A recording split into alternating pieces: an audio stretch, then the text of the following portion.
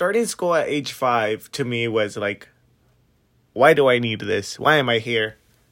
What is this for?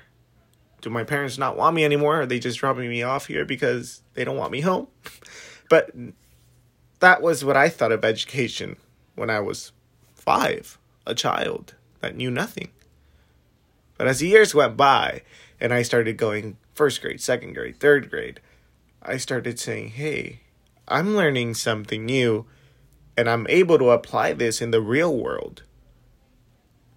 So now, thinking back, at that time, education to me was something interesting that I acquired from someone's lecture and applied it to the real world. But then as I continued to grow and go through the years, I realized that education is a way of selecting the people of tomorrow. The employees who are going to be working at the grocery store, at a fast food restaurant, and those who are going to be educators, doctors, computer scientists. All that happens in school.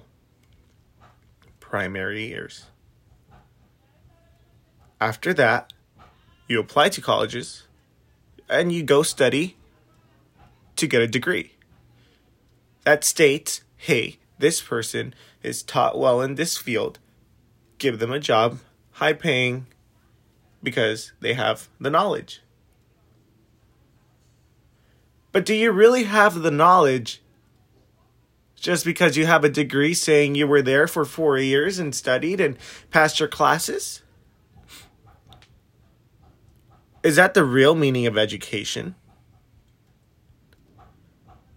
Because at this point in my life, to me, education is, of course, learning something new from an instructor, but also from experience. And to end it, if you really learn something, you're applying it in the real world. That is education to me. Taking the skills, the new skills and knowledge you have acquired, and applying it to the real world, in your everyday life, in your community. Now, according to Wikipedia, from our Wikipedia assignment we had in the beginning of the semester, states education is the process of facilitating learning, or the acquisition of knowledge, skills, values, morals, beliefs, and habits. Now, to a certain extent, yes, this is what education is. But you got to look beyond that. Education is just one thing. Applying it to the world is a second step. What is the whole point of going into a classroom, learning something new, and then leaving there and you're just like, okay, cool. And just dispose of that knowledge and don't use it again. Most of the time, students are not told by their instructors how to apply this in the real world. I feel like they just, hey, I have this manual for you. I'm going to read it out to you step by step. Practice it.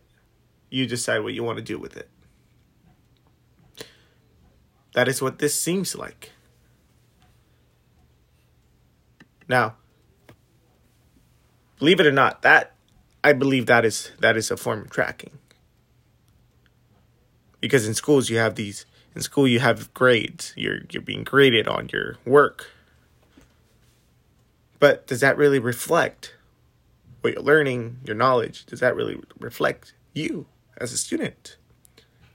I don't believe so. But this is what the education system is doing to you. They're choosing those who are going to continue on in life and go on to college and have a job. And they're already choosing those who are not going to succeed, who they believe in the eyes of society are going to be the grocery workers of tomorrow, the grocery store workers, or who are going to be fast food workers or car wash people.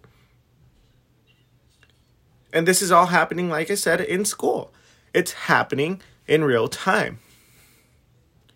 I want to sidetrack a little bit and talk about current times, because now with this pandemic going on, there are students who are left in the dark. Students who have different ways of learning and acquiring skills. And it sucks. Because now, not only do you have no student-teacher interaction, but now you have students who are just out of it. They don't want to learn. They don't want to do it online. Now, in Pedagogy of the Oppressed, I have this quote here. It says, education thus becomes an act of depositing, in which the students are the depositories and the teacher is the depositor. Instead of communicating, the teacher issues communiques and makes deposits, which the student patiently receive, memorize, and repeat. This is the banking concept of education, according to Fryer. And this is what education is. Teachers are giving their lessons as students just listen, write down. But this isn't really happening now during these Zoom classes. How do you expect students to memorize and receive information and then repeat it when most of the time they're out of it? They're not paying attention. So what is education now? What if you're living in a place where the Wi-Fi reception is not as good? What if you're living in a noisy household? Or what if at these desperate times of need, instead of being in class, you have to be working? Yes, the schools are going to reach out. Hey, your son's not going to school. But what difference does it make?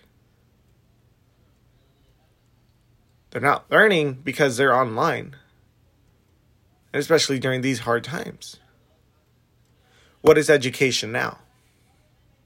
Is it only for those who are able to have the best Wi-Fi out there?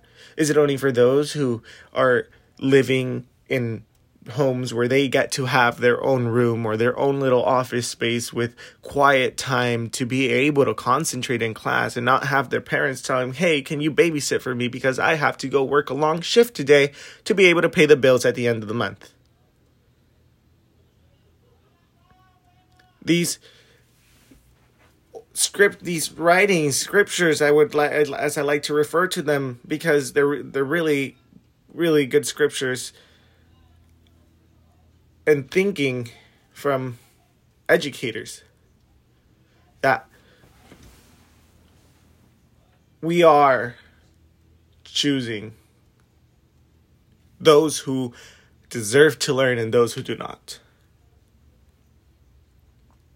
And now, switching gears to the Plato's Republic, says, and they will have to be watched at every age, in order that we may see whether they preserve their resolution and never, under the influence either of force or enchantment, forget or cast off their sense of duty to the state.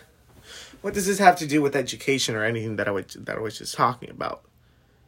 It's just that it connects to the years throughout school. You have a record as a student. You're being watched from when you start in kindergarten to when you graduate throughout the years. Here's another form of tracking in there. The grading system. If you don't get good grades, you get held back 1 year, delaying your graduation. Again, makes it a little bit more frustrating unless you're a student who really wants to succeed and go on and prove that system wrong. Then you keep on going, but most of them end up dropping out. Now, in reference to this reading, they have to be watched at every age. Now, students are being observed through exams, through homework, through grading. And they're seeing whether they preserve their resolution. And what this means here is if they really continue to go on through the years. Education is a system to make sure that these kids are worthy of succeeding in the real world. And we've never seen it this way. Because again, everyone is entitled to their own opinion, to their own views. I'm not going to say you're wrong. But this is my view. Education is not the same. Why do teachers have to teach from a manual they're given by their district, by their state? And if we look at current times, there is a shortage of teachers. There is a shortage of teachers. Meaning there is less educators for students out there. In Wisconsin, in the state of Wisconsin, teachers don't even need to have a degree in education. All they need is a bachelor's and attendant training. And this is what I've heard from a fellow educator in Wisconsin. It's upsetting because we're that desperate for educators that we're now taking people who don't know the cores of education. How does this affect tracking now? You're putting educators, people who don't have the correct skill to properly teach a student. And now it's not even education anymore in the eyes of the system of education. This is just mentoring or storytelling or discussion. And wow, it's that teachers don't want to teach anymore because they don't get paid enough. Now, many teachers don't do it for the pay. I myself am a mathematics major with an integrated teaching program because I want to be a math teacher. I'm not going for the money. I'm going because of my passion of teaching, for teaching. And unfortunately, there's teachers who are leaving to private schools because they get paid more. And it's not their fault. It's just that the cost of living here in the United States is a real thing. It's a real thing. And sometimes you have to choose over your passion or being able to survive. And that's what most teachers are trying to do now, survive. You can't blame them, can you? The only person to blame here is the government and society for pushing teachers aside and not advocating for them.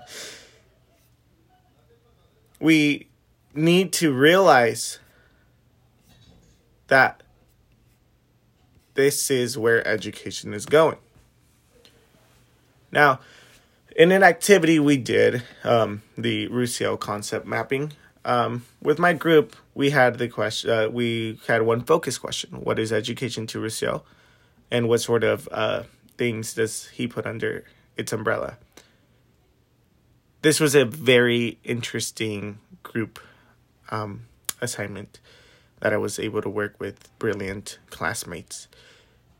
And we decided that the environment is not